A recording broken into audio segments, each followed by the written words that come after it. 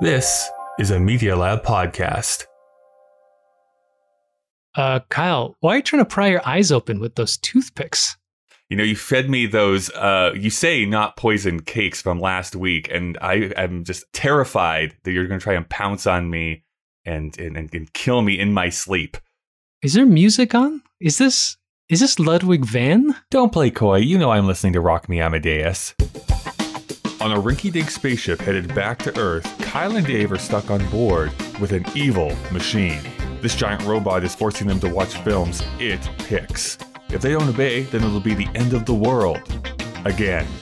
This is mostly Kyle's fault, but he's not going to face an apocalypse alone, especially not on this ship that seems to be held together with tape and imagination. This is Kyle and Dave versus the Machine.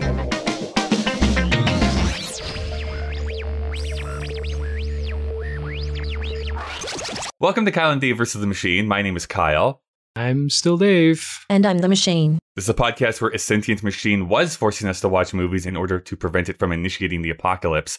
And then another apocalypse happened. Somehow it's used its powers to transport us across time and space. So now we're on our way back to Earth. The machine still threatens our lives if we don't review the films it asks us to. Although we do tend to talk about the ideas of the movie rather than the movie itself. And today we're going to be watching the movie A Clockwork Orange. There was me, that is Alex, and my three droogs, that is Pete, Georgie, and Dim. And we sat in the Korova milk bar trying to make up our razoo docs what to do with the evening. The Korova milk bar sold Milk Plus, which is what we were drinking.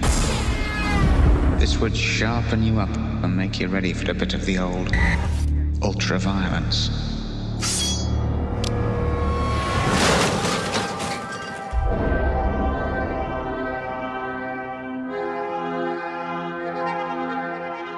Hi there, my little droogies. Dave, of course, we need to give a big thank you to our patrons, Green Girl YYC and It's a Conspiracy podcast. Woo-hoo. But talk about conspiracies. There's maybe a conspiracy about how this film is like in the pantheon of great films. So I thought we might want to invite someone that can maybe speak to that a little bit more. And maybe this is pretty undue pressure on them, but I'm going to do a big phone call here to get our hologram all set up.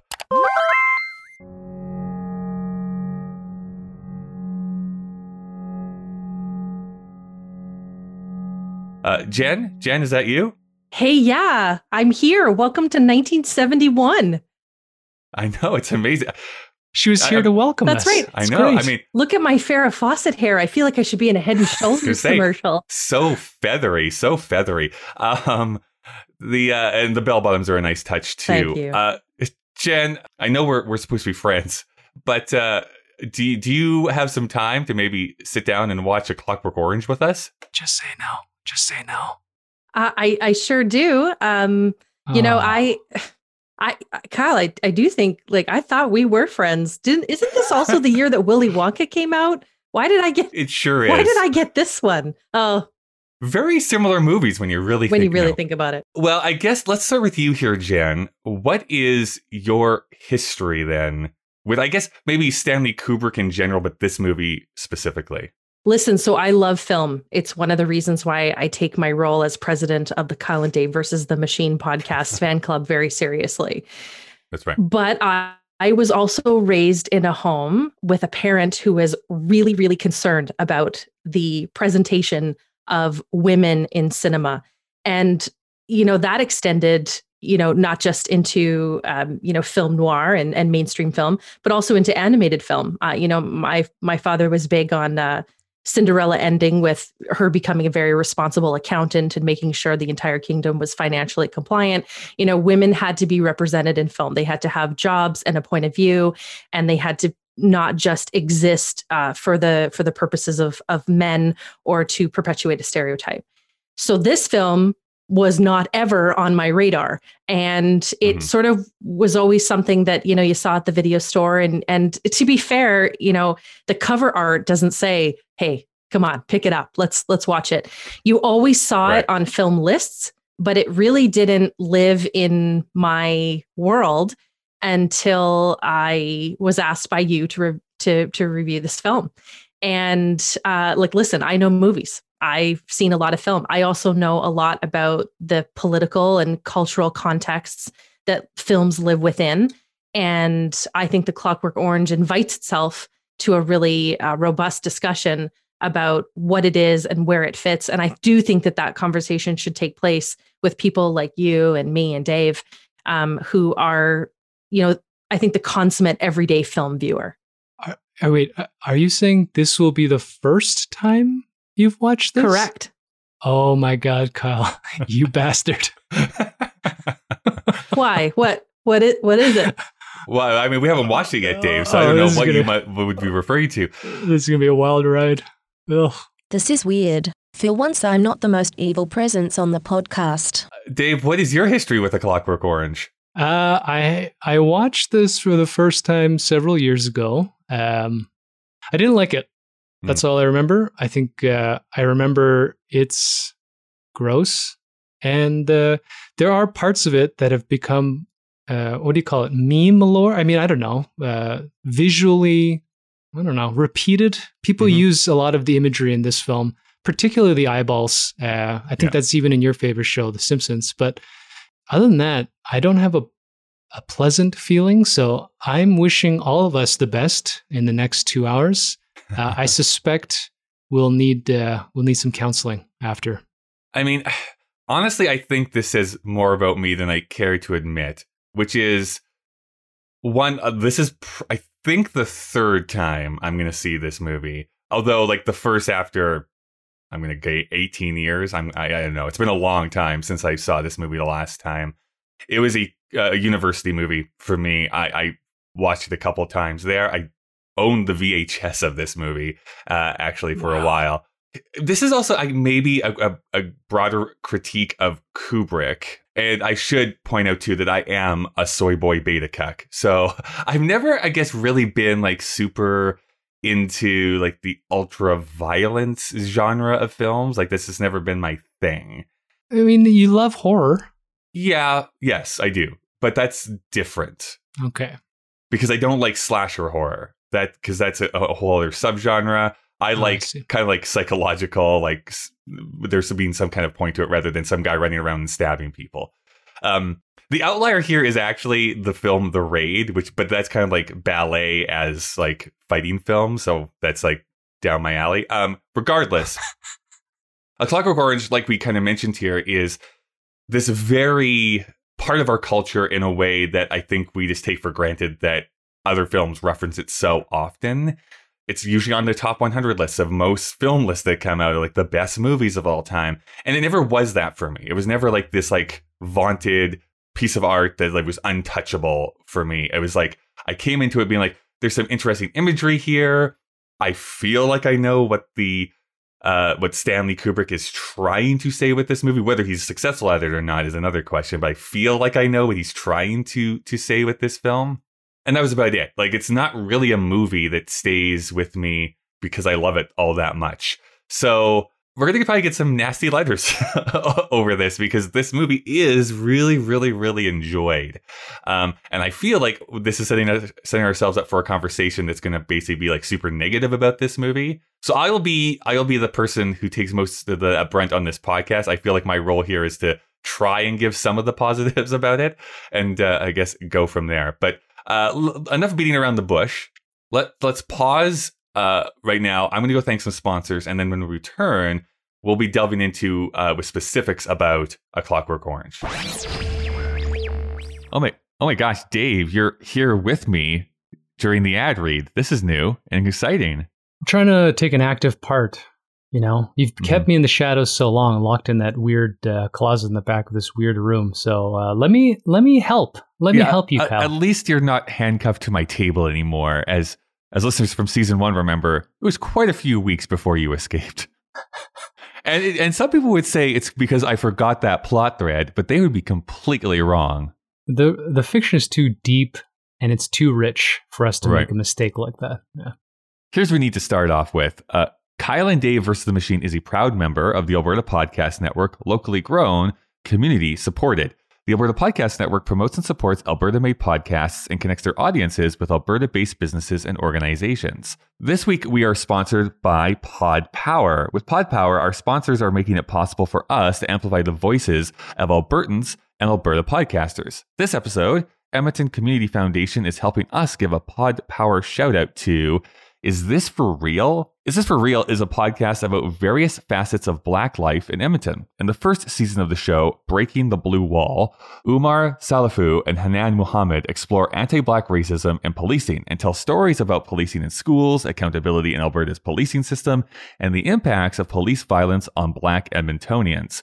You can listen to the podcast and read more about each episode at isthisforreal.ca. You can also support the work of these podcasters and future seasons on Patreon. And over to you. This episode, should I say also? Yeah. You run them together, right? Yeah. This episode of, I almost said My Viewfinder. Jesus Christ. This episode of Kyle and Dave versus the Machine is brought to you by the Calgary Foundation, proudly supporting community needs for 65 years. Everyone wants to feel a sense of belonging. Now, more than ever, we are united by a desire to take action and help others by creating a community built on kindness and compassion. From small creative projects to larger citizen-led initiatives, the Calgary Foundation provides grassroots grants. There's two plurals. That's hard to say. Stupid. Just keep all of this in here. Let's throw the copywriter under the bus. That is what the most important thing is about this ad. The Calgary Foundation provides grassroots grants to encourage and support people who want to create and strengthen bonds between neighbors and communities. If you've got an idea to improve, enhance, or revitalize your community or neighborhood, visit calgaryfoundation.org to find out more about If you've got an idea to improve, enhance, or revitalize your community or neighborhood, visit calgaryfoundation.org to find out more about the Foundation's grant opportunities and visit... Sorry, Kyle, give me a second. Am I crazy? Or this is a very long run-on sentence. If you've got an idea to improve, enhance, or revitalize your community or neighborhood, visit calgaryfoundation.org to find out more about the Foundation's grant opportunities and visit the Calgary Foundation's Facebook, Twitter, Instagram, and YouTube channel. Dave, what's amazing, I know some people think that we edit that together, but you did that all in one go. Like, that was one shot that you were able to read that ad copy, and that was impressive. It's all about breath control. It's all about the strength of my diaphragm. That's the key. That's great. All right, let's get back to the machine. Okay. Hopefully we've had the time to decompress a little bit. We've seen this movie. Jen, we really do need to start with you being the guest here today. You can have spoilers. That's fine. I just want to know, like, your initial thoughts on watching A Clockwork Orange for the first time here in 2021. Well, you really do hate me. Clearly learned that.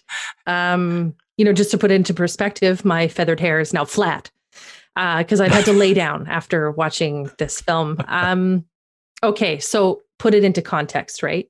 The women's movement on fire at the time that this film would have been adapted from the book and given a screenplay treatment by Kubrick and brought to cinema. What are we seeing from women in the early 70s? We're seeing them be part of the nexus of, question government to question questions. Women rising up through, the ERA, a genuine sense of women finding their voice in a Vietnam-esque time where they wanted their voices to be heard. So we have this incredible juxtaposition of, women being more provocative in film, women having a voice in film, women being the heroes and the anti-heroes of film. And then we have Far to Somewhere Else, a film that views women through the lens of complete disposability as a commodity. As a woman, as an empowered woman, this is a difficult film to watch. Women have gone through the nexus, as have men too, to a certain extent, gone through this nexus of how do they find their value and their purpose and their identity in society. And this Kubrick film, which I think is pretty faithful to the book adaptation, says they have none. They have none.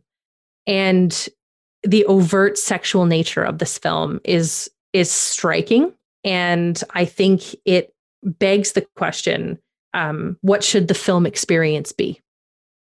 And I know we're going to talk about it more, but I watched this film as a woman first, and it was deeply uncomfortable, which some have argued is what a film experience should be. But it was tough to watch. Okay, so this is unfair, I know, to ask you, being like the lone female on the podcast, but do you feel that this, or is the problem with just the source material, but do you feel there is a way to make this movie, but with a feminist bent? The source material matters for sure, because in the Yes. book, there's a genuine, sense from Burgess that you need to see women through this lens in order to be able to really go on Alex's journey from good to evil, and to be able to ask the pointed questions about what is the role of government and what is the role of our interaction with society without the noise of the female experience within it. So I do think that some of this is genuinely by design.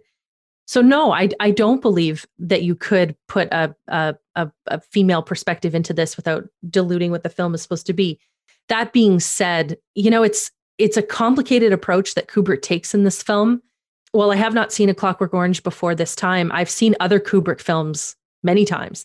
And what I find striking about this, that I think, all these people that want to laud the film miss, is that he's so overt in demonstrating the sexuality.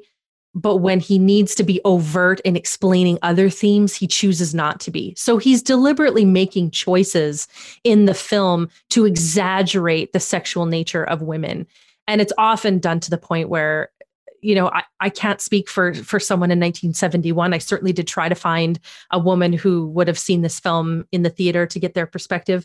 I have one. Oh, I can bring great, up great. here in a moment. Yeah.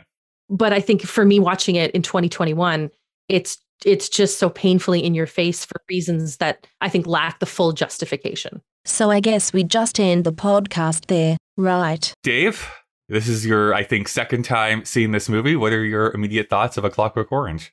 Yeah, gross. To Jen's point, it's not just the objectification of women, it's the violence. And I know that the central premise of this is supposed to, live a couple days or a year in the life of a sociopath or a psychopath. But even from the opening of this movie, there's a deep sense of nausea because they worship violence. It's also weird because they use their slang language. So it kind of forced me to kind of sit in it and pay more attention, which is so gross because I actually just don't want to know. Like Eyes Wide Shut that we reviewed last year, when I finish this movie, it stays in your brain, and you start making that question of like, is there a point? Am I supposed to question the role of government? I started thinking about conversion camps and fucking all of these weird things we do in society that we think that we can enforce a norm. And then I thought, why? Like, this movie's so gross. And I don't know if we want to talk about this before we do the background, but as Jen may or may not know, Stanley Kubrick pulled this movie from theaters and banned it from being seen until his death because there were copycat crimes. So this is not a film that inspired intellectual discussion. Right. This is a film that, at least, quote unquote, to the masses, enabled people to worship violence as well. And it's gross. It's a brutal movie. It was rated X. And I was going to ask if we should be comparing this to Sweetback because, other than Kubrick being a master cinematographer and an epic maker, this movie and that movie have very, very strange parallels, maybe opposing themes, but very strange parallels in the provocateur sense. But they're definitely both going for the provocative nature. Yeah, Jen? Sorry, therein lies the quintessential challenge. Because, if you want the true cinematography or cinematographic experience of Stanley Kubrick, you have The Shining, Full Metal Jacket, and Eyes Wide Shut readily available to you. And I especially give a shout out to Full Metal Jacket, just for the sheer way in which the camera was used to tell a story and to leverage point of view. But doesn't Kubrick then, in fact, shortchange the book? Because the book asks the central question of first-year philosophy professors across the world, which is man good and society makes him bad, or is man bad and society makes him good? And that is a quintessential question that we asked certainly in the 70s, certainly now today. And I think we will continue to ask in the future because it's all wrapped into then what becomes the role of the government and where do we have an intersection of individual rights and the common good. These are all themes that are worth exploring in the cinematographic experience. Kubrick's intentional decision to make it so deeply sexual and violent and uncomfortable, I think ultimately strips away all of that intellectual leadership that film could have had. Yeah, I guess where I come down, there's so many different roads I can take this conversation into. But I mean, like, part of me bristles a little bit at, there's copycat crimes based on people who have seen this movie and now are going out and doing those acts. And that's awful and that should be chastised to the full extent. But I mean, there's also other. We see this even today. Like, you have the people who love Taylor Swift as like a completely different example, who become unhinged if anyone makes anything disparaging against Taylor Swift. So is that a problem with Taylor Swift, or is that a problem with the fans of Taylor Swift? Like, I don't know. Like, if this is a piece of art that is meant to be provocative, it did its job, I guess, a little bit, even though the fans of it are being awful. But be provocative where? Because you had the opportunity to be provocative, to make a very important point that's central to why the film has its name. I mean, can something organic be made mechanical, right? A Clockwork Orange. Mm-hmm. That, to me, is the provocative dialogue of film, and certainly what was needed at that point in time, where people were looking at their relationship between the institutions that were starting to shape their society. That's provocative cinema. The choice to watch, I mean, what are we? Rape at minute 5, rape at minute 11, rape at minute 45. I mean, and we're not talking about like implied rape. We're talking about, full frontal desperation of women. And then somehow we're going to make a political statement. I just don't understand how those things are congruent. I'm not convinced they're trying to make a political statement. I mean, the story that American publishers and producers took away the so-called missing 21st chapter, mm-hmm. where we'll talk a little bit, I don't know if we should, about the writer and, his experiences and how this book even comes about. But he originally wrote this sort of ending where Alexander apparently sees the error of his ways. Now, whether that's a cop, who knows? We can discuss that. But American publishers decided that wasn't good. And I think that's a reflection of the same thing we're talking about here, that American culture in general has a cavity. There's a problem. They worship violence. They worship conflict. And that's a broad generalization to use the word they, but we see the effects of that in every aspect. So you brought up Taylor Swift. Is she responsible to the fans? They're both. I mean, celebrity worship culture in general, people that buy into that, there's both the celebrity and their fans. There's just something in general that feels, maybe it's realism. Like, I want to be an idealist and think that people can be nice to each other. But as Kyle knows more than anybody, I don't believe that's true. And we see, like, the three of us watch this movie and we're actually engaging in a cultural discussion. A bunch of other people watch this movie and they decide they're going to go and beat up homeless people and rape people. So I don't know. Maybe this is the problem, is the core philosophical nature of human evil, that, we're gross. I can definitely agree that you're gross. Let me tell you about my thoughts, I guess, on this film now, having seen it after a bunch of time. And I think it's because of like where we sit ourselves here in 2021 about what I personally find shocking and what I don't really find shocking all that much, because I don't really see the violence, the physical violence. I'm not talking about the rape yet. The physical violence, I don't see to be all that shocking. There's so many more other films I've seen that like do gruesome, gross, disgusting, like physical violence to people. The rapes are still like, I find hard to watch. Like those ones, like this is not, I don't enjoy watching that in films. I never have enjoyed watching that type of brutality, unless there is somehow being wrapped up into like a greater philosophical point. And I don't think this film sticks the landing in that regard. I guess where I'm coming from, and I think I'm alone in this, is that I do not feel that we're supposed to be rooting for Alex in this story. And I know that he's our main character. I know that he's the protagonist, and that engenders us to naturally like the person that we're first shown to a film. But I just don't see it. I don't see where, and maybe that's just me. It's like I don't see him as a good person. I don't want him to succeed in that. And that's an interesting take to do, where it's basically we're following the villain of the piece around, and then, he still gets away with it at the end. So I think that's another provocative nature that this film does. And I feel like this gets wrapped up into some of those other films, like the ending of The Graduate, where some people think that that's a happy ending. I'm trying to think of other films where people kind of like miss the point, quote unquote, or like the super fans are like, you like this, but that's not really what this film is about. Am I wrong in that? Or do you think that we are supposed to like be loving what Alex is doing in this movie? Well, I think No, we're not supposed to. name any Kubrick film where we're cheering for a character. Right. You know where this movie gets twisted? I agree. I mean, I don't think we're supposed to like the character. I think where this thing really gets twisted up is the government is portrayed as completely inept.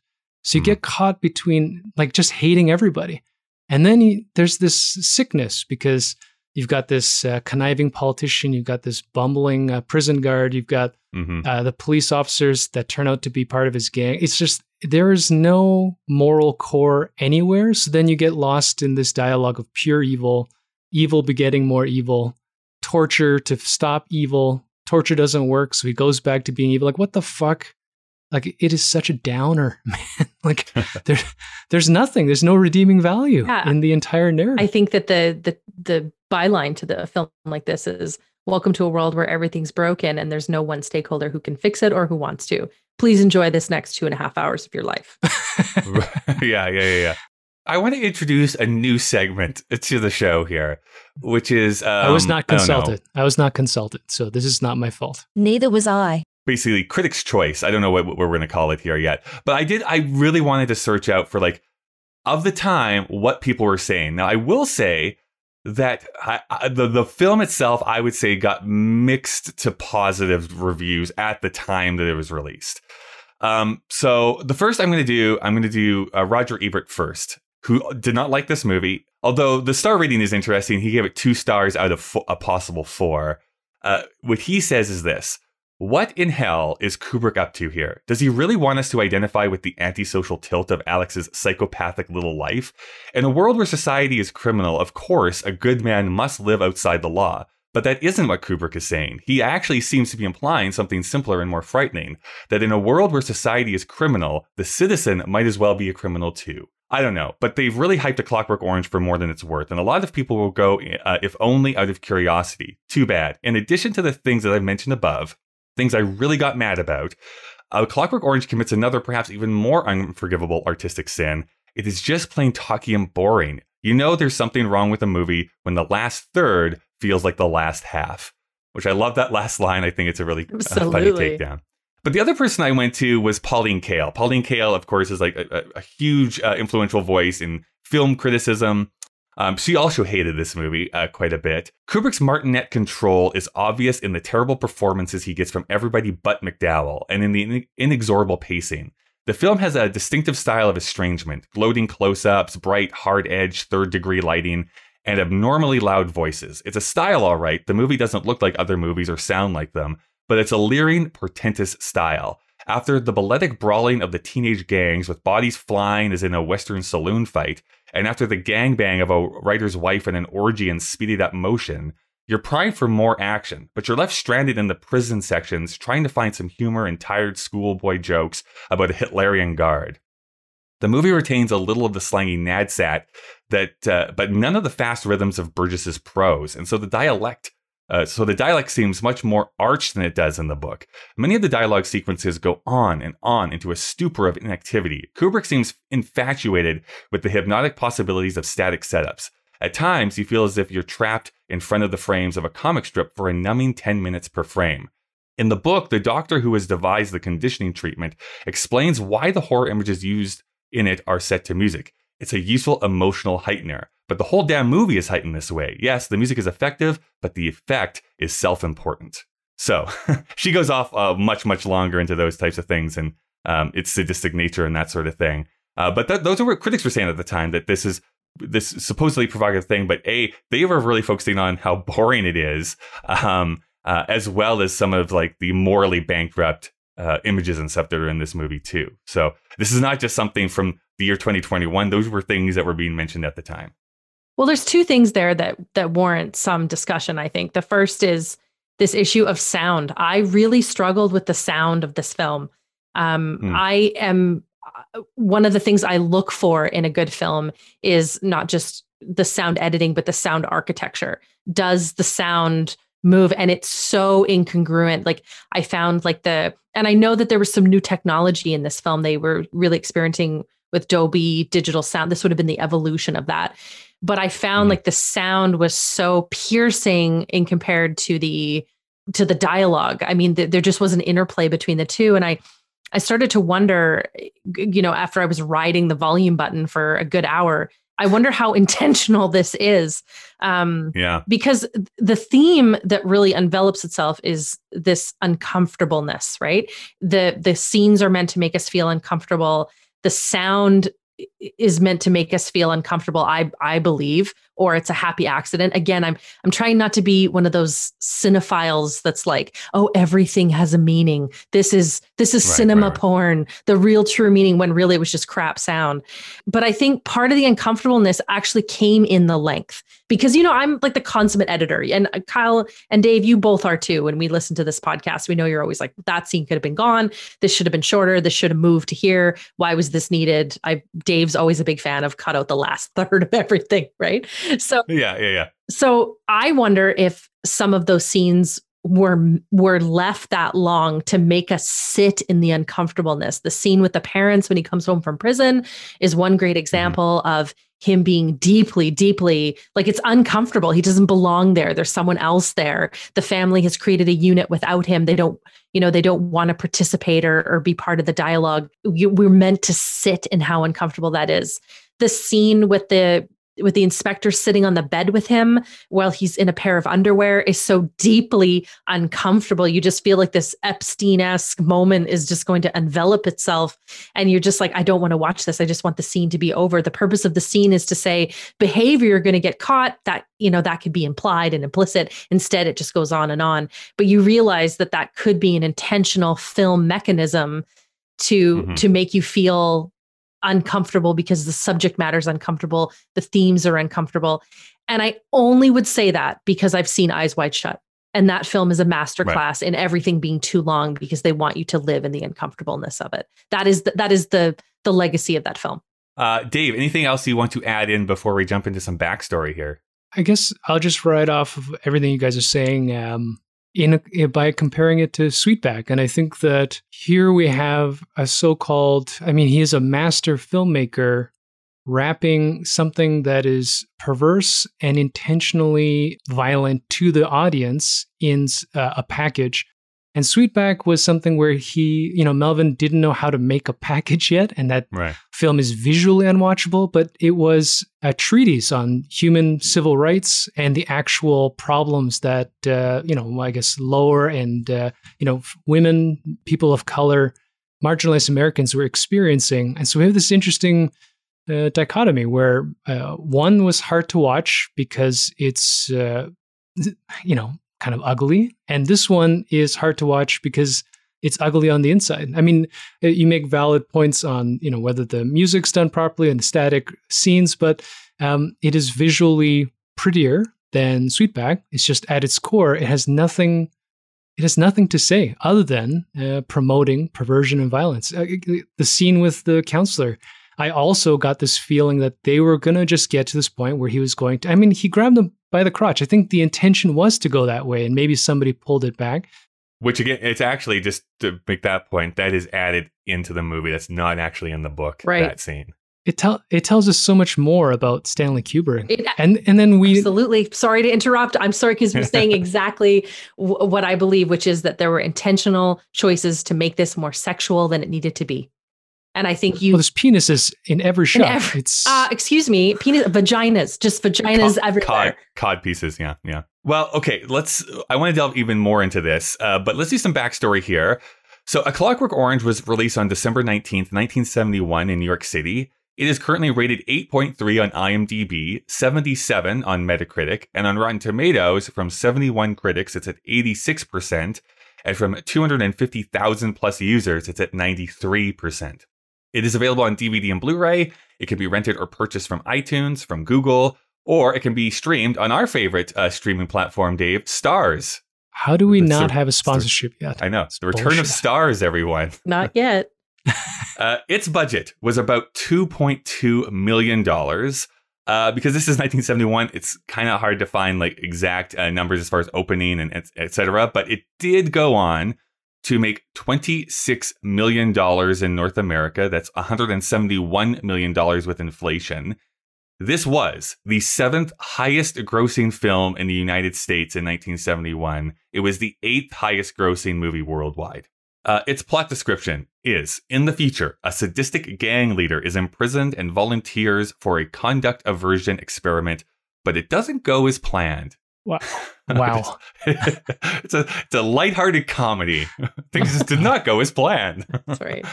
It stars Malcolm McDowell as Alex, Warren Clark as Dim, Sheila Rayner as Mum, and Patrick Magee as Mr. Alexander. Dave, anything you want to say about those actors? Just quickly, in terms of fan culture, did you know that Malcolm McDowell's life was threatened because he killed Kirk in a movie? I mean, this is so fucked up, right? Who gives a shit? Which Star Trek did he do that in? He did Generations, the one with Patrick Stewart, and so he was the bad guy in that. Okay. And he apparently he kills Kirk, and apparently he had to almost go in hiding because Trekkies were trying to attack him. So stupid. And then I mean, I know this is very reductive, but I feel that Malcolm McDowell has basically used A Clockwork Orange for the rest of his career to be like, yeah, I'm just it's just shorthand. It's like, oh, it's Malcolm McDowell. He's evil. Like, we just don't even need any more than seeing Malcolm McDowell in a movie. Face. Yeah. No, I'm just being childish, but he does have his face. Speaking to the weirdness of this time and era, so Adrienne Corey, so she plays the wife and rape victim in the red suit. She was the third woman to try to play that role because the first two actresses that were cast just wouldn't do it. It was too gross. And so she said when she got on, she had no problems portraying the role and being naked in front of the camera. But because it's Kubrick, apparently that scene took days to shoot. Yeah. And she had to take one of the shots of her being raped and struck, 39 takes, to the point where Malcolm McDowell had to stop the shoot. He said, "I'm tired of hitting this woman." Like, it's such a fucked up thing to think about. This had to be performed for Stanley Kubrick live until he was satisfied that the rape was portrayed correctly. That's weird. I did a deep dive on that because I when you see a scene that is that difficult, you have to understand like what is the historical nature of that scene, and has this actor spoken out about it. And from what I was able to gather, it was 5 full days of shooting. And I'm trying to think of how many red jumpsuits that is, right? 5 full days of shooting. And then at that intervention point, then the scene was entirely retooled. So you knew that it carried on past that point. And we know this about Kubrick's style, right? That it's Nicole Kidman talked about it quite a bit. You've certainly discussed it. The amount of days and time it takes him to just get it feeling right.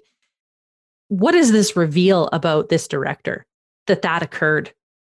So, like, sorry to cut you off, Dave, but I just no. But I also find that like there is there's a level of perfection that we talk about other directors or writers like we're perfectionists, right? We need things to be just so. But then there's like obsessive perfectionists that are putting their actors and their crews through, I would say, like literal hell. A 5-day shoot to film whatever that is, a 2-minute long scene or a 3-minute long scene. A 2-minute scene of rape. Right. Is ridiculous. Like that's not okay. Like I don't understand. But do you look at like how that even goes through it? Do you look at the end product of that scene and think that's perfection?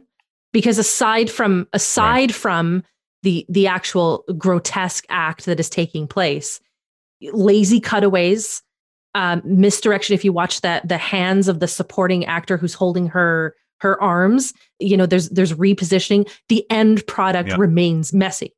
The apologists always talk about how, particularly I read some of the things with Clockwork Orange, how this is all intentional and this is part of his genius. But it's apologetic. It's like when I make you two record this podcast over multiple days for very little payoff. It's people reading into trying to express that they enjoyed it without having to acknowledge that they enjoyed it by giving it to Stanley Kubrick or to whomever's directing it. This is, I know this is a little unfair too, but this is why I can't stand horror and slasher genres. Like this idea that, it's just a movie and I'm allowed to enjoy it. It's like, why is it entertaining to watch people brutalized on a screen? Why is that something you want to spend 2 hours doing? But right. That's a bit of an aside. Like, I know I invoke him maybe even too much. Like he's not the be all and end all of film criticism. But one of the things that I really respected about Roger Ebert and Gene Siskel was they consistently were like that. It's like, this is perverse. Why are we getting so many slasher films? All it is subjugation of women, seeing them topless and having them bloody. Consistently. Every single time there's a movie like that, they rated it poorly. And I think you need those people, not that we're at that level, to really point that out. Like, I don't get where the joy is in this, or where we see the artistry behind this. If we want to see something rugged and gross, fine. We also don't need to shoot that for 5 days straight. Just a quick note on shooting it 5 days straight. So I found this stat, maybe you guys have seen it, but this film consumed 452,960 feet of film. So I found a calculator. That's 83 hours and 52 minutes of shooting for a 2-hour movie. Mm-hmm. This guy's just insane. There's something clear. We know this from Eyes Wide Shut, and I'm sure similar stories will be in every film he shot. There's something broken in his brain that he, whether it's even just about this violence, but there's something fundamentally psychologically wrong with him. And we can get into a debate about whether that's what an artist does. Artists are different than human beings, but he's kind of gross. So this was written by Stanley Kubrick, based on the book A Clockwork Orange by Anthony Burgess, directed by Stanley Kubrick. Okay, so I guess we should start with Anthony Burgess. So he was born on February 25th, 1917. He says he was indifferent to music until he heard a flute solo composed by Debussy on the home radio. And he called it, and this is a direct quote, sinuous, exotic, erotic. So music became his first love, and he wanted to go to school to become a composer. But his application was turned down to join the music program, so he instead turned to English literature. Because he was the right age, he joined the military upon graduation. He was pretty unpopular. He was, in fact, in many mischief-making incidents, is how they phrase it. So basically of him, knocking the cap off of his instructors and, waxing the hallway so people would fall down. Would you say, Kyle, that he was like an Alexander? Well, I don't think he was into the brutal rapes, but there is maybe a reason why he wanted to write about that, because there was some awful situations involving his wife and some American soldiers where they actually lost a baby because of what they did to her. So it's no wonder why I think rape becomes a huge point in A Clockwork Orange, the book, of why that would be the ultimate piece of violence against a woman. So his creative output was spent between being a composer, although his music never really found popularity. He was also very interested in linguistics. So much like J.R. Tolkien, he created unique languages in his fiction. That's true about A Clockwork Orange, in which he created an Anglo-Russian slang language that the teenagers speak called Nadsat. He also created a prehistoric language for the movie Quest for Fire in 1982. A Clockwork Orange would really be the thing that would cement his popularity. He'd published a few novels in the late 1950s. A Clockwork Orange, the book, was published in 1962. Described as a dystopian, satirical black comedy, it was met with immediate backlash because of its content. In the book, it's split up into 3 parts, each with 7 chapters. The big thing that I personally think that really needs to be highlighted is that the character of Alex in the book is 15 years old. Yep. Right? Which I think adds another level of yes, immaturity, teenage rebellion, fighting against the state. Perversion.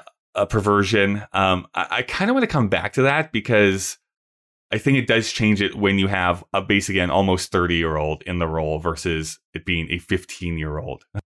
It very much changes the dynamic. But it does follow basically the same plot as the movie.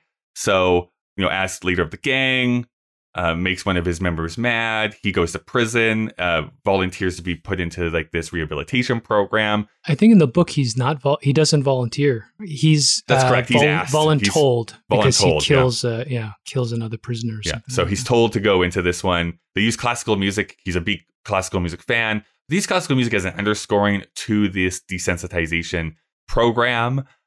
So he becomes nauseous. Now, when he thinks about violence, or if he hears classical music, he becomes very nauseous. Gets released, goes back home. There's a lodger there, so he can't stay at his home anymore. Comes out, wanders the streets. That's when his two old droogs, his gang members, are now police officers, take him out into the country, beat him up, leave him for dead. He crawls to the nearest cabin, which is where the original gang rape happened. So he accidentally lets slip that he was the person involved in that. So the guy puts him upstairs, blasts this classical music. Alex jumps out the window, almost commits suicide.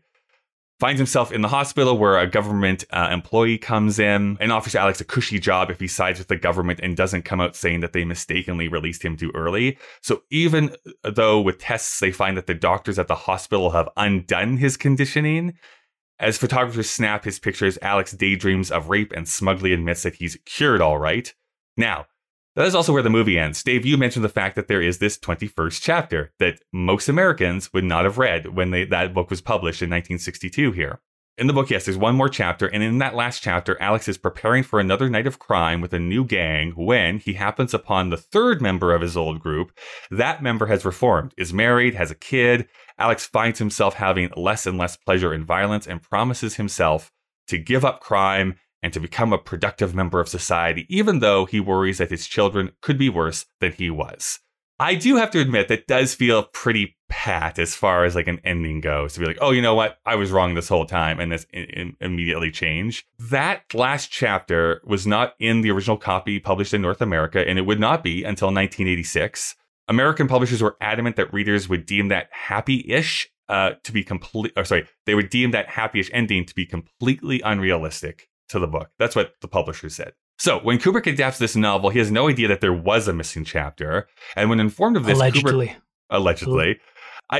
we probably should really emphasize that allegedly, because he was in the UK a lot. And there's an anecdote. I mean, I'll underscore this with, I have not read this book, but I've read about it. Yeah. And there's an anecdote that when questioned about it, Kubrick kind of mentions that he's never heard of the 21st chapter, but also talks about how it wouldn't have fit the film. So yeah, I mean, it's Kubrick. Yeah. He always dismissively called it an extra chapter, inconsistent with the rest of the book. Burgess considers the American version to be badly flawed, although eventually he'd go even further and describe A Clockwork Orange as a book that I knocked off for money in 3 weeks. It became known as the raw material for a film which seemed to glorify sex and violence. The film made it easy for readers of the book to misunderstand what it was about, and the misunderstanding will pursue me until I die. I should not have written the book because of this danger of misinterpretation, and the same may be said of Lawrence and Lady Chatterley's Lover. So he was pretty distancing himself from that book later on in his life. Again, I think we have to talk about the responsibility of any filmmaker who adapts a novel of this kind, mm-hmm. or maybe any novel. You know, we specifically see in the book that when the gang breaks into the home of the husband and the wife, and in advance of the gang rape to the wife, the older gentleman is writing a manuscript. Yes. And in the book, it's called A Clockwork Orange, right? Alex picks up the manuscript and reads aloud the copy. An attempt to impose upon man, a creature of growth and capable of sweetness, laws and conditions appropriate to a mechanical creation. Against this, I raise my sword pen. That gives the entire sort of thematic climax of what this film is intending to be about, which is, can you take a man who is inherently organically bad and make him mechanically good? Right. A Clockwork Orange. Yeah, and I to really underscore that is, I think without that context, boy, does the name of this movie make no sense. Really, what does it mean? With just looking at the movie, I don't know if there's enough there to be so why is it called what it's called? Yeah, and the cover art also. You're like looking at this triangle, like what I don't get it. But I think that is where several film adaptations, especially of true stories, really break down. I'm appreciating this is not a true story, but it really breaks down where there's an obvious path to inform the audience viewer that you're taking them on a more intellectual journey. And instead you forfeit that for grotesque violence. And when you see the source author then say, this film is not what I wrote, and this film then has been further exaggerated to have themes that I don't participate in, I think it's disrespectful to the cinematic integrity of films that do attempt to do that. And I think if you want a more reticent example, you can look at the movie with Leonardo DiCaprio he did in 2011 called J. Edgar, about J. Edgar Hoover. One of my all-time heroes. The story of J. Edgar Hoover as the FBI director is an incredibly important and compelling story. But they told it in such a stupid way through flashbacks and cutting forward and cinematographic tricks that the whole meaning is lost. And it becomes this film that you just step back and go, okay, well, that was totally unnecessary. Mm-hmm. And I think it becomes easy in another point in time to have done the same with A Clockwork Orange. The analogy I wanted to bring up, listening to that, I don't know if either of you are familiar with the movie Rebecca or the novel Rebecca. Yes. So I'm taking this because I've never read the novel Rebecca. I have seen the movie, the first movie by Hitchcock, Rebecca. And a lot of critics will say, like, yes, this is a great adaptation of this book because it doesn't treat this as like this love story. Like that's a kind of a secondary thing. Whereas the remake that came on Netflix starring Armie Hammer this past summer of Rebecca was like, this is a love story. And it's going to be a love story. And we're going to make this a love story. And everyone's like, what are you talking about? Like, this is not what this book is about whatsoever. You've completely missed the point of what this is. Does he try to eat her at the end? Yeah, he eats her actually at the end. It's it turns out it was a prequel to Silence of the Lambs. I think that's the crux of this. When a filmmaker comes to a work that they're adapting and kind of completely misunderstands what it is they're even adapting. Or overinflates it. Right. Well, I mean, at the core of this, and this is true, I think, for any human discourse, art's the same way. There's an intent by a creator, there's how it makes a form, and then there's how it's interpreted by a viewer. And so that last part is more a reflection of the viewer than it is of the artist's intent. So when you look at just the synopsis of this book and you read a little bit about Anthony Burgess' life, both as a bit of a hellraiser and then the violence that happened to his wife, there is an implied sense that this book is supposed to be an anti-violence book and something that is supposed to they call it a satire. I mean, I don't know if anybody even understands what that word means anymore, but it's supposed to inflate violence and evil so that it can challenge people, the readers, to face their own violence and evil. But when I look at this film, I think, like the Copycat Killers, Kubrick only picks up on the violence of the plot. I mean, it's clear he's missed the morality underneath it. And so when he then interprets it, because he wrote it as usual, and puts it out onto his medium, we only get the parts that he actually read. You know, he misses all of these little underscoring points that we're bringing up. And so he doesn't display them. And that gets interpreted again by another, whether it's a minority of the audience, but another sick, perverse group of people who then take that and further it. You see this in philosophy and politics. You know, ask anybody about what Nietzsche was writing about. Everybody will say something different because he was insane. He had syphilis, he had a brain tumor. Every paragraph contradicted itself. And that was actually kind of his point, was that he was trying to push back against rationalism and this formalism, but that's not what people talk about. People are like, oh, God is dead. It's like, there are things that a person means to suggest whenever they create, and then there's things that other people pick up on. And when you get someone like Stanley Kubrick, who has cultural weight, whether it's deserved or not, that gets magnified. And we get something like this where we watch it. Ironically, we're having a cultural debate about it, and we're expressing these views about human evil and the nature of art. But it's not, because I don't think it's his intent. I think that's an apologetic reimagining by critics in the 2000s. And this is why I hate critics, like modern critics. They're gross, man. All right. They're gross. They only want gross Maybe things. we should find better critics, Dave.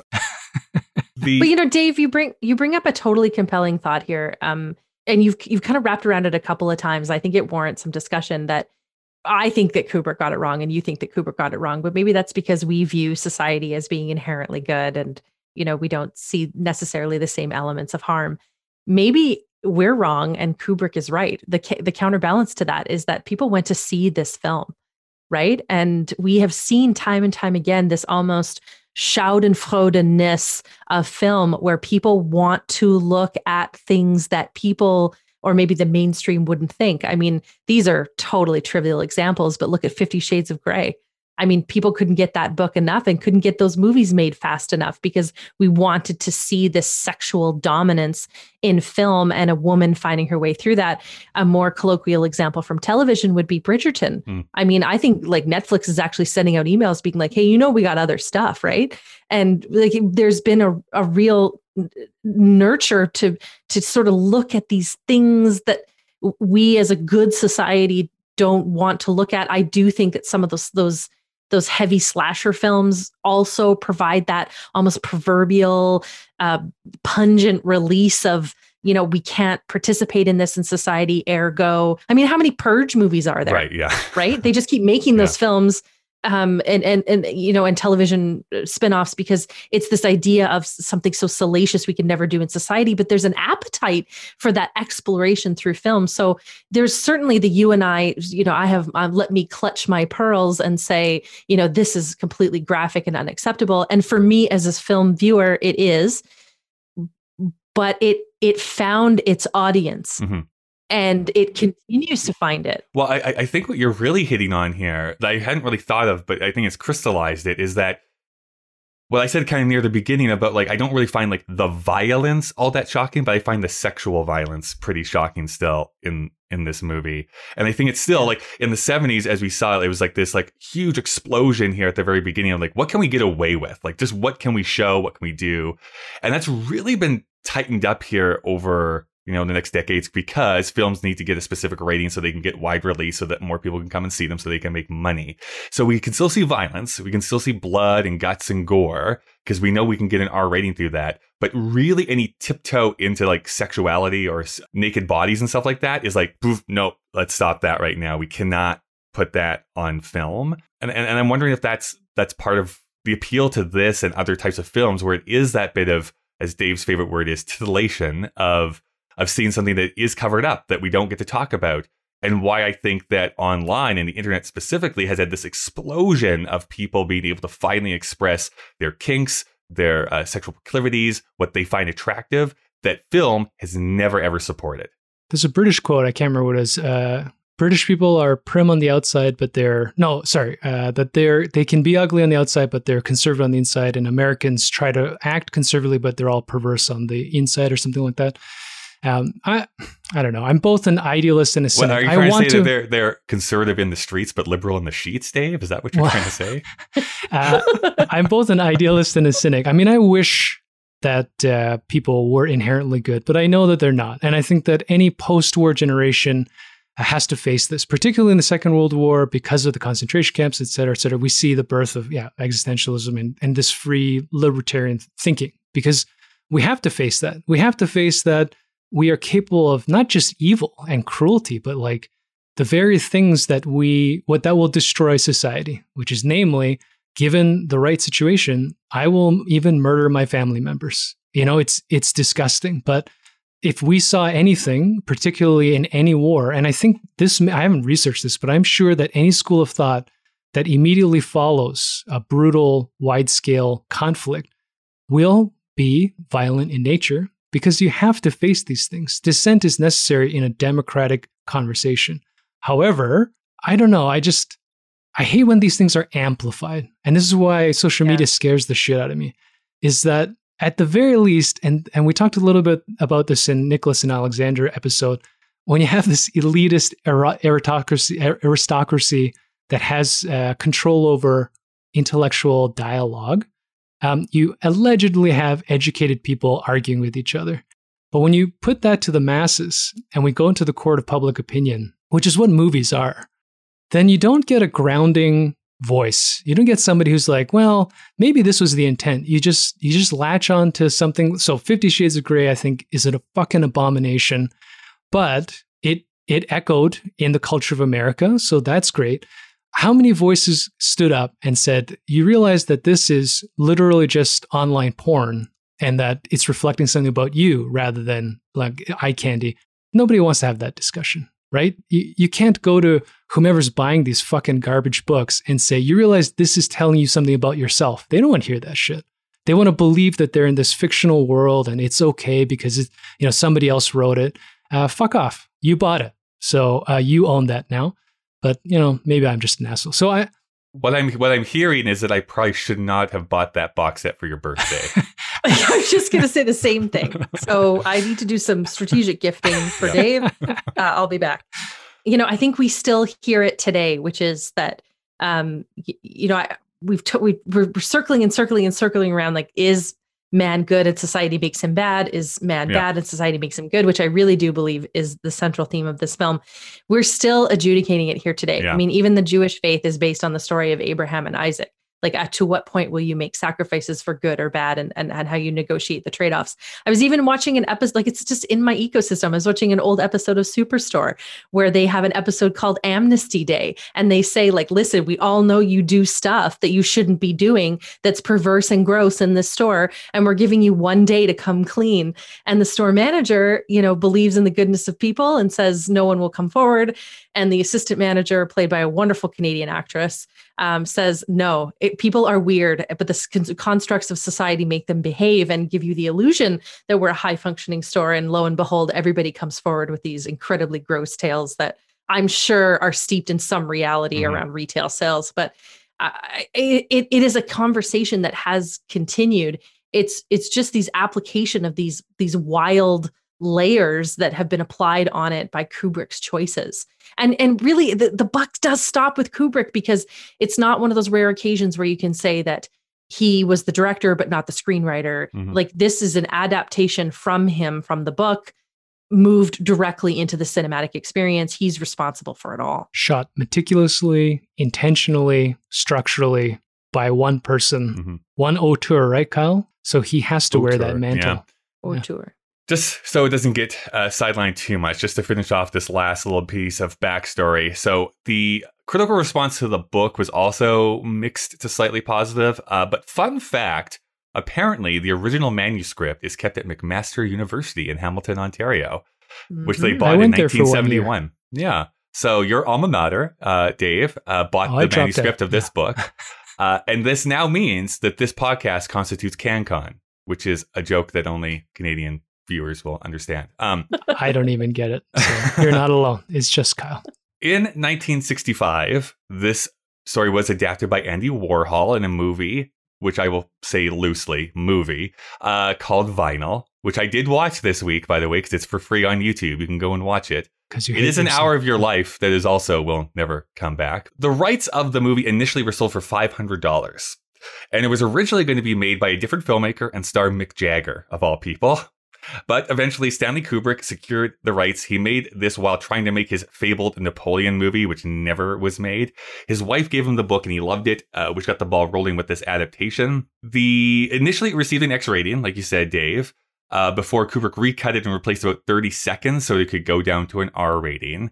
In some countries, it wasn't allowed to be released or was banned in certain parts of countries. One of those places, by the way, Alberta. Alberta banned this movie when it originally came out. Can't trust cowboys. That's right. And it was nominated, though, for 4 Oscars. Best Picture, Best Director, Best Screenplay, all for Stanley Kubrick, as well as Best Editing for Bill Butler. It did not win any. So it was nominated for 4. So that means that, yes, Nicholas and Alexandra has more Oscars than A Clockwork Orange. For more talk about Stanley Kubrick, I'd recommend listening to our Eyes Wide Shut episode. All I will say, again, in the concept of his filmmaking legacy, this was coming off Dr. Strangelove, 2001: A Space Odyssey, this film.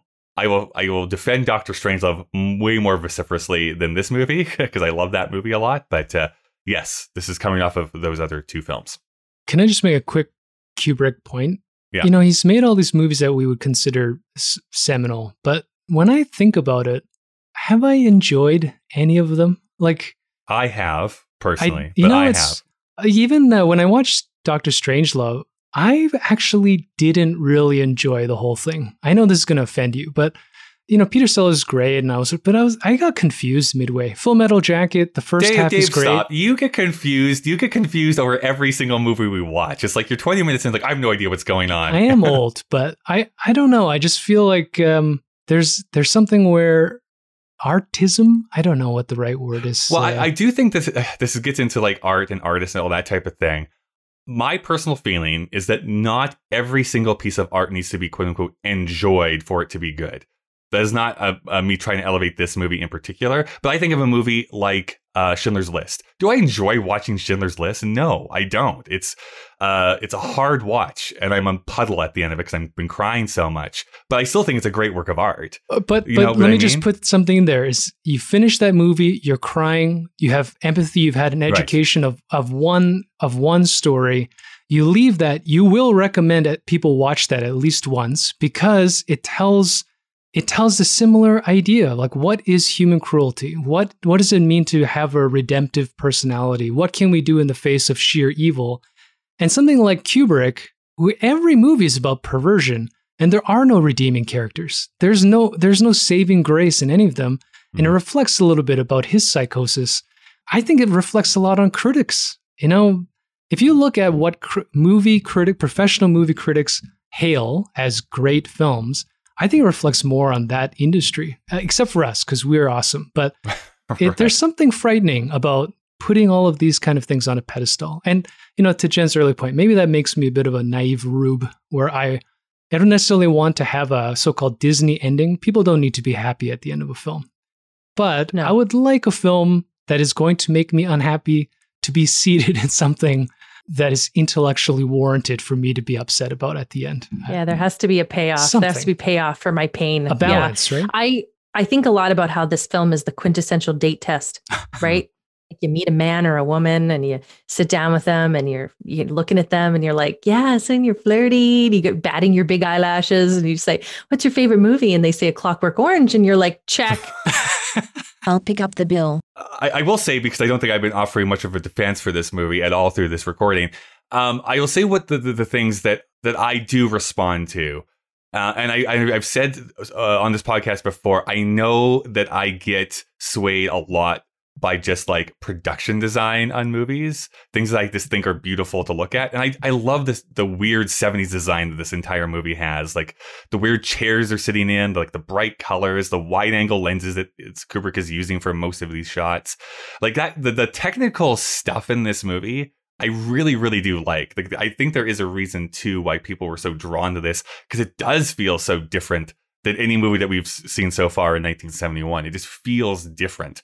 I will also agree that I think Malcolm McDowell, as much as I don't like him as a character, does give a great performance, even though I think that everyone else in this movie doesn't. There's these weird acting choices that are probably Kubrick-directed choices, but this feel weird and off. I'm like, are you a bad actor, or were you just directed poorly? And as much as I do also agree with like the sound being really weird, I do like the soundtrack of this movie, even though it's all just like classical composers, except for that like weird like Moog synthesizer bit that they use. But I think there's a reason why this was so like influential and why people parody it, reference it, utilize it to this day. I guess where I'm driving at here, though, why do you think it still retains this ability to be like best film, one of the best films of all time, top 100 lists? Very well reviewed on all those internet websites we were talking about. There has to be something that people in 2021 are still attracted to. Their inner demons. No way. You can say that it's inner perversion, and I'm sure there's an argument for that, but this is totally cinematic porn. Like it is totally for people who are like I would maybe even call a little bit of bullshit on Kyle, whom I love. But it's a little bit like look at the cinematography and look at you list all these things. But when moviegoers left the theater, that's not what they talked about. They were not like if groups of young people coming out of the theater or couples who mistakenly took their partner on a date night for this didn't get in the vehicle and go, well, the camera angles were something. There's they were something. Cinematic. Do you remember the giant typewriter? Because the forced perspective, that's genius. fine. Exactly. So I think like, let's also be realistic that this allowed people to, I think, hit all of their check marks around the elitist nature of filmmaking, right? Like, oh, look at the graphic cinematography. Look at the use of Dolby digital sound or Dolby sound editing. Look at the revolution of, forced perspectives, and oh, give me a break. This is just something that you can tout out at a party to make you seem like you have the veneer of culture. Like, oh, well, I find, A Clockwork Orange, I can look past the fact that there's 87 scenes with a vagina and find my home in the moral efficacy of, please, let's be honest about film, that this film came out. It has a cultural purpose because this film could never be made today. Right? The liberal wokeness and the forced audience segmentation that makes up greenlighting films would simply never allow a film like this to be made. And I would argue that Eyes Wide Shut would never have been made without Nicole Kidman and Tom Cruise. Right? Yeah. If it was starred Me and Kyle, that film would never have been made. And Me and Kyle would never be the same. And so I think I think it's an elitist piece that has been evolutionized over time, that it becomes a talking point that if you want to be taken seriously, you can find some reason why this film has some resonance. I think it's a video. Yeah. I'll make the one point, and this is not about this film, but just the nature of dissent. Kyle brought up, I think twice, at least for Blair Witch, that you put out something that's gross, but it becomes essentially culture forming. And so if we've learned anything so far in the 70s, is that every movie is like this. They're all trying intentionally to offend something because they were finally allowed to do that. And so do we see, let's say, maybe the influence of Clockwork Orange in the slasher genre? Do we see this opening up of people accepting perversion in things that, I mean, I'm being a bit of a prude, but I get upset a little bit that every television show has to have a 5-minute full nude sex scene, even when it's out of context. It's a required part of filmmaking and television in the modern era. So we can talk about how this movie would never be made today, and certainly in the violent aspect, but you could also argue that when's the last time there was even a romantic comedy where you don't see a full breast or someone's butt, or, they're unnecessarily smushing it. Yeah. What? I think there's a context where that's important to a film, and then there's the perversive aspect where they're like, well, this is the only way people will watch it, is if we have really hot bodies. And this is the thing about Bridgerton. I couldn't even watch the first episode, not because the actors weren't great in their thing or the subversive nature of having black aristocrats. It's just the moment they started having sex, I was like, what is this show supposed to be about? Is it supposed to be like a period piece with some satire, or is it a porn? Is it a softcore porn? And it's supposed to be both. And this is the thing about Clockwork Orange.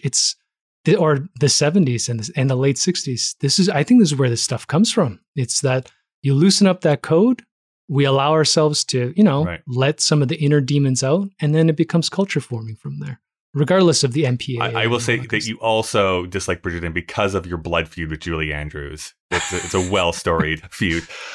Yeah, listen, nobody thinks you're going to get it, Dave, on Bridgerton. Like for men, maybe this is that weird moment where I speak for women everywhere, but it is nice to have a man say, I burn for you. And it isn't a conversation about antibiotics. Right. But you did make an earlier point about culture forming, that films like this are culture forming. I would challenge the idea, is this culture forming, or is this a society's ability to overinflate different? I mean, okay. Are those two actually different? I don't know. I mean, now we have to get into this idea, like, what do we mean by culture? Is it something that is pre-existing, or is it something that's constantly evolving in the present? So, like right now, we use the term cancel culture. Is that a reflection of who we always were? I mean, this is the central theme of this book. Is that something that we always were? Is that something we are manifesting or enforcing around us? Is it something that we draw back? I don't know. I mean, I don't want to get into this cancel culture business, but there's an element where we have to push back at the egregious nature of existing biases and discrimination. But there's also a mob mentality where we're doing ironically the exact same things by trying to destroy dissent. So I think this is a movie that actually broaches that conversation poorly, violently, with a deep, perverse bias of Stanley Kubrick. So the film itself should be criticized a little bit more severely. But the central idea that you take this disgusting person, you screw open their eyes, you make them revulsed, you torture them into submission. This is why I kept thinking about conversion camps and this fucking idea that we can torture people to be different, but you don't touch the essence of that person. Whether you can or not is a bigger, broader debate. And that is personally what I am the most interested, which this film doesn't really spend all that much time with, is that, can you do that? Whether it is because of someone's violent nature, whether it's because, you're talking about conversion therapy of people being gay, is there things that are innate in us that, like, there's no conversion therapy out there that's really going to work? But is there stuff that could be worked in that way? Is Alex a completely lost cause, or is he someone that can be rehabilitated? Do we want him to be rehabilitated? Those are questions I find fascinating, which I don't think this movie is interested in exploring. See, this is why I love this podcast. This is why I love this podcast, is because we're talking about, like, what is the inner innateness behind this film? Most podcasts on this topic would have just been like me asking the two of you, like, hey, what images do you think about when you masturbate? I think it's really... I did send you my list, though. I did send you my list. I'm still typing mine. I've got too many. Yeah, that email has been deleted. Yeah. That's its own podcast available to premium subscribers. That's right. It's on our Patreon. That's right. That's the Patreon. A weekly premium list of what we got off to. But I do think that is a relevant discussion. I also think it's worthwhile to talk about a paper that was written in 2016 by Kathleen Walsh, who talked about that this film is also its lost cause theme. And I think this is maybe another example of overinflating the central thesis of this movie. Is this a film about ultimately love? You have to remember that you have a character here who has no symmetrical relationships. And his parents are, like, completely not involved in his life really either. So there's that kind of discussion you can get into as well. But every relationship is based on power, yes. Right? So when relationships are based on power, and this is something I've studied at Harvard when we talk about adaptive leadership, when relationships are based in power, which all of his are, power against the police system, power against his friend group is all about a struggle for power, power in the dynamic with his parents, power in the dynamic with himself, and how he views certainly women. When there lacks that symmetry, then power becomes the objective of all your human interactions. And that can be deeply destructive in a government process and in a human civic society. And I think is a budding theme that we're going to be adjudicating in our civic society, probably, in the not too distant future.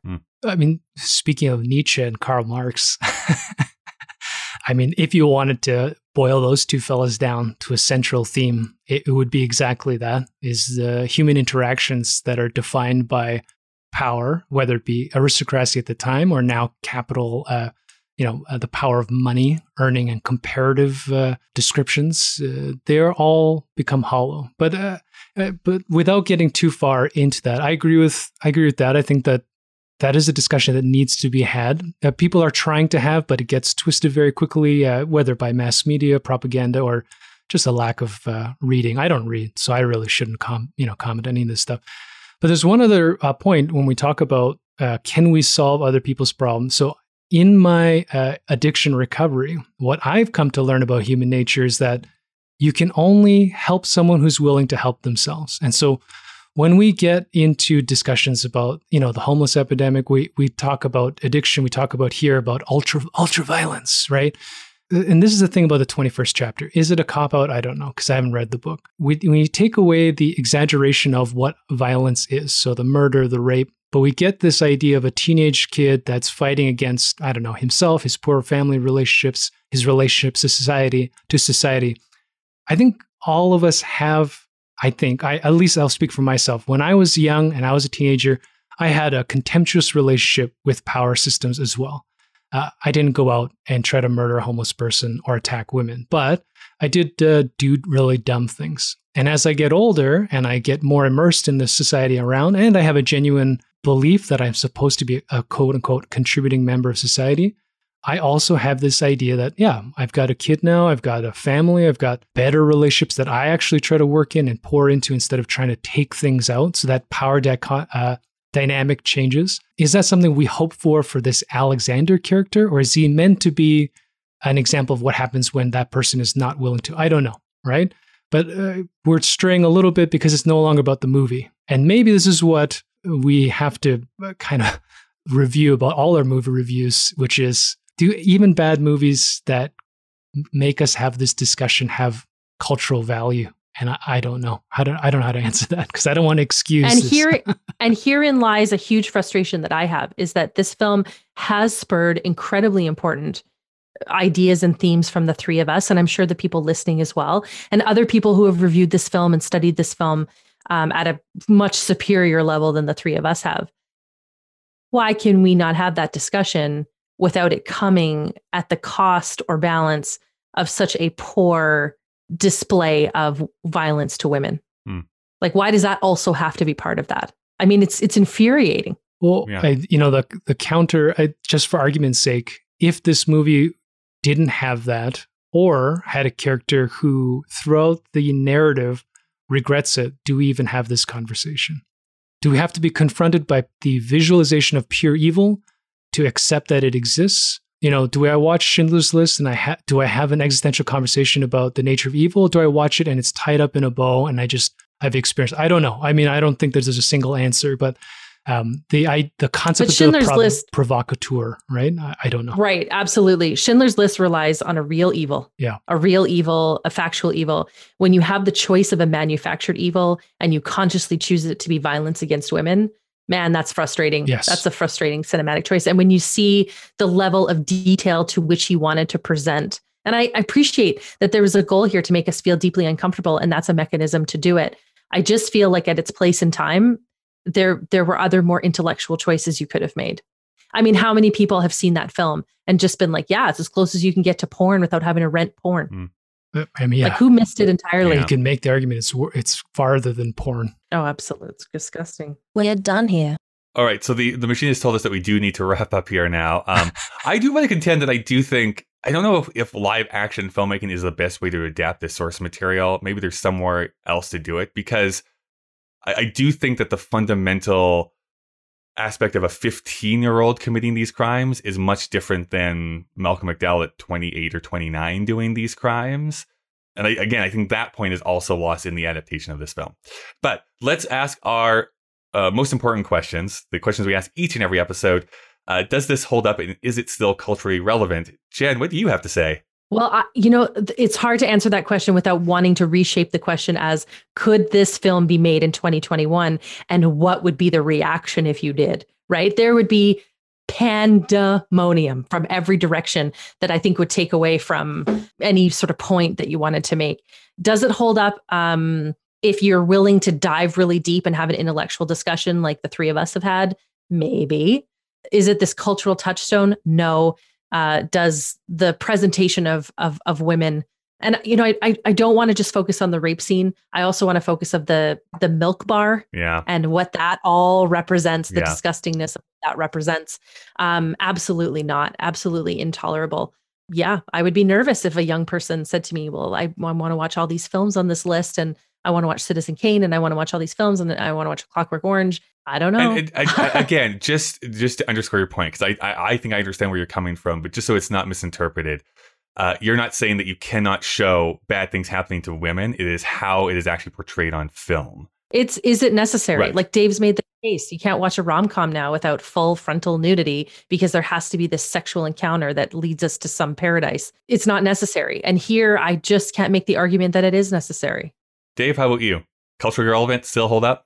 I always end up, I don't know, it's ironic that I would want to portray myself as a sort of pseudo-socialist, but I am actually the opposite, because I feel like something like this, if you either preempt or underscore, so if my son, when he's 15, says, here's the AFI or Letterboxd top 100, let's watch every single one of these, and then Sweetback comes up, or Clockwork Orange, and it's not like these are the only two egregious films that have been made.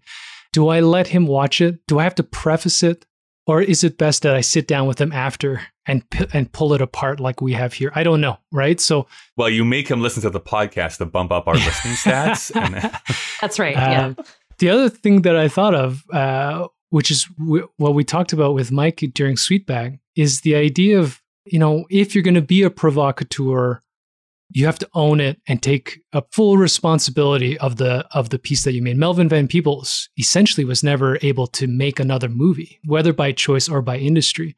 But the problem with Kubrick is that he continued to make similar type of perverse films that are all lauded as great cinema. And so what you brought up, it's just shot well. Is he meticulous? Is he a cinephile? They get twisted. So does this movie allow us to have this conversation? Yes. Would I tell a random person to watch this? No. Will I be afraid when my son, who I will for sure like movies, decides to watch it? I will be afraid. Does that mean he should not watch it? I don't know how to answer that question, because you can't shy away from it, right? Because I'm not a big fan of banning movies. Like, you do have to have this conversation afterwards. Yeah. So just a quick question, just a follow up, Dave. How would your answer change if your son were a daughter? Yeah, exactly. And this is the thing, and I think about this all the time. I was convinced, to be honest with you, when my wife was pregnant, that we were going to have a daughter. And I had these sort of problematic thought experiments when we were waiting about whether I needed to change, even in my day-to-day biases, because those are things that I've never confronted until we had a child, or even, getting sober and all that kind of stuff. So I agree with you. And I think that I see amongst peers and people who are raising children that is not as straightforward as we want to believe. That it's not like if you have a daughter that you want them to be so-called liberated or free thinking, that these cultural biases that people bring in strongly affect even young children as young as my preschool. 4-year-olds, they had an idea of what a boy and a girl should wear. It's fucking crazy, but that's just the world we live in. So I don't know how to answer that question because I don't have a daughter. So I don't want to presume for all of our listeners or people out there that do have different situations. But I will say that when my son gets to age and he wants to have these types of conversations, I would like to believe that I will be available to have said conversations, and that it won't be one direction where I'm telling him he's wrong about everything. But think of the people that will view this film and have no person to steward them through the conversation. But I don't have control of those people. So the best thing that's true. Neither do I. Yeah, and this is the problem. Now we'll get into politics and power. But so the best thing I've learned is I will take care of myself. I will never watch this movie unless somebody invites me on a podcast and forces me to, drops it in my lap, and I appear as a hologram in a weird, deep and rich fiction. That idea sounds like it would make a great podcast. And when I watch it, then I'll be vehemently against it because this movie made me sick. I felt quite ill. See, this is how I know how much I'm broken, because I didn't have that visceral response at the end of it. Like, I did feel like hollow at the end of it, but I did not myself feel like sick after having watched this. I feel split on this question because do I think it holds up? Having watched it now here in 2021, I have to answer no. I don't think it does. But I have to be honest too and say, like, my initial feeling of like what I'm going to rate this movie has dropped since having this conversation here today too. After doing the research, having this discussion, like my initial like gut, like this is what I think I'm going to rate it, has like dropped. So I don't know, maybe I'm just easily swayable. Who knows? But I just approaching this movie not in the concept, well, like Kubrick knew what he was doing, and of course it's about this. I think those are maybe parroting points from previous criticisms I've seen, and really involving myself in like counter arguments has really opened my eyes, I think, a little bit more to be like, I think there's a different way to look at this than what the general consensus is. So do I think it holds up? No. Do I think there's cultural relevance? I actually do, based on the conversation we've had. Let me read out this to you as well. Here's all the adaptations of this story. So we have the book that comes out in 1962. Andy Warhol's film comes out in 1965. This movie comes out in 1971. A manga series was created in 1983. A German play was made in 1988.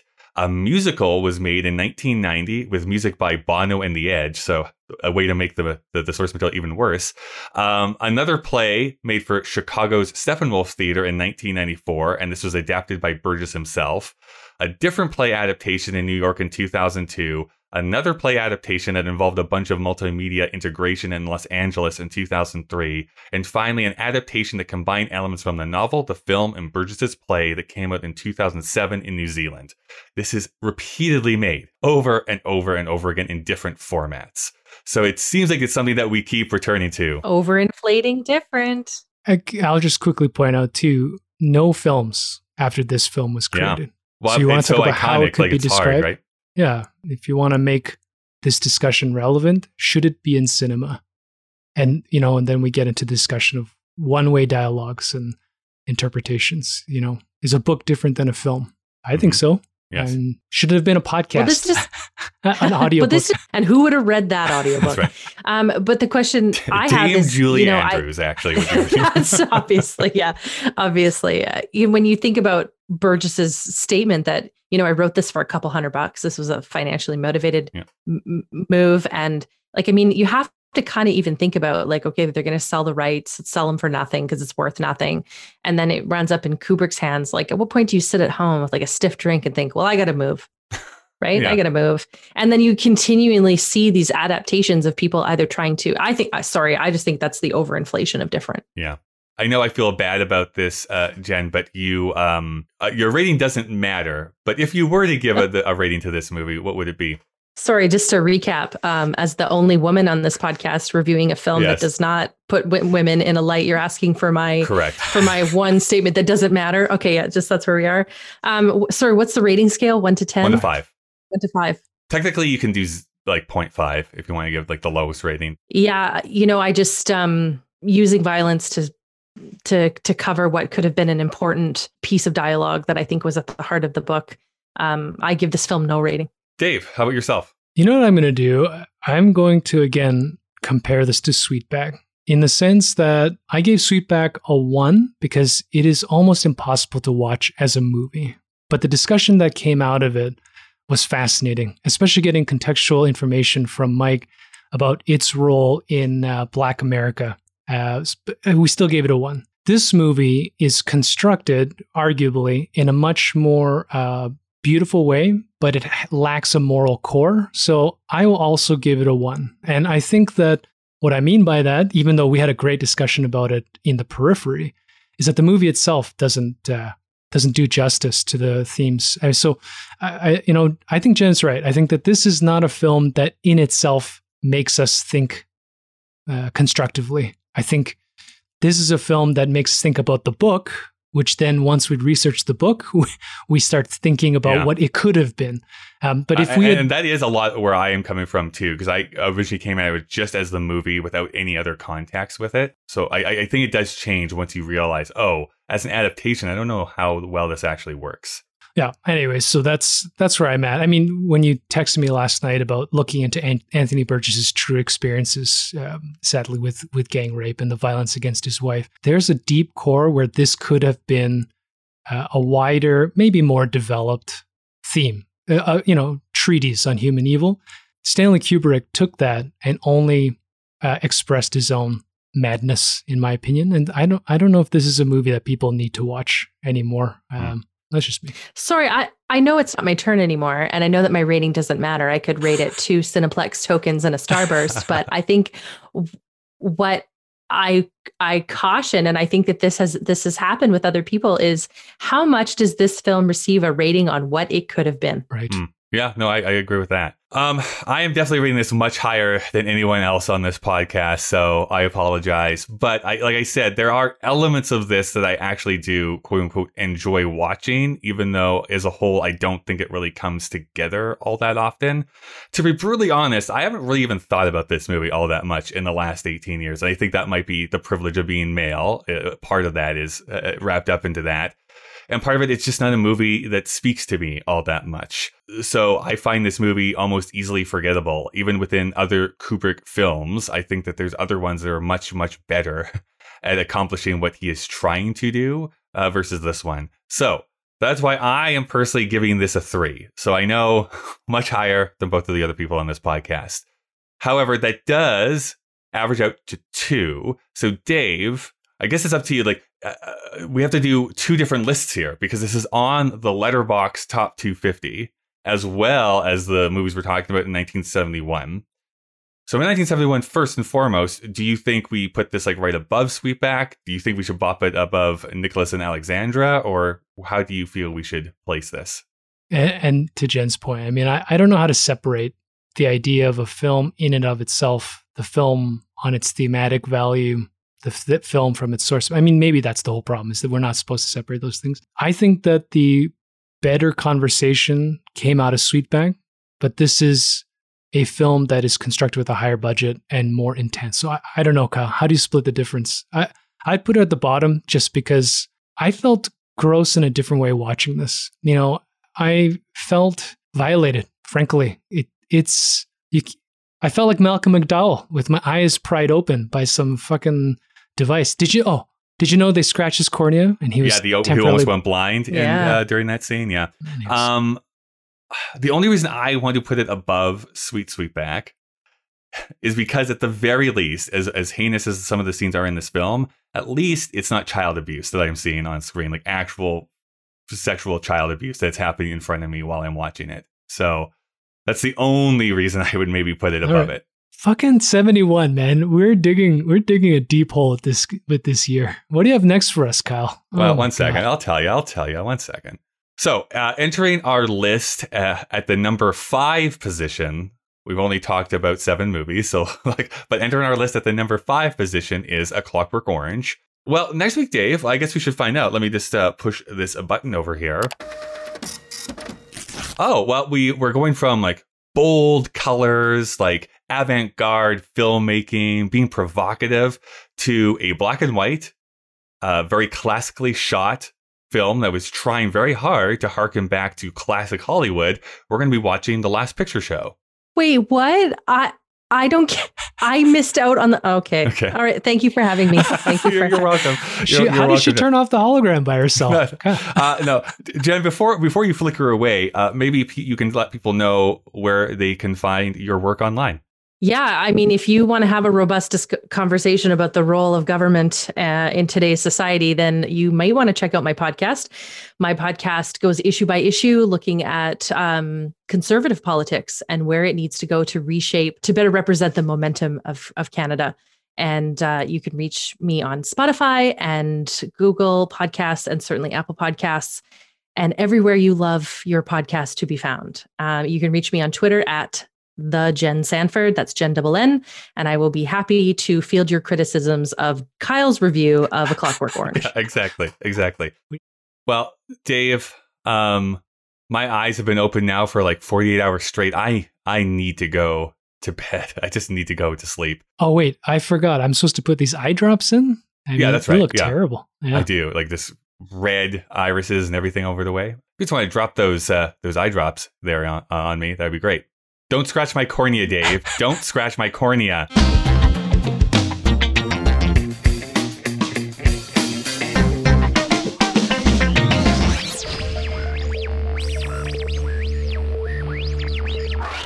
It's like when I make you two record this podcast over multiple days for very little payoff.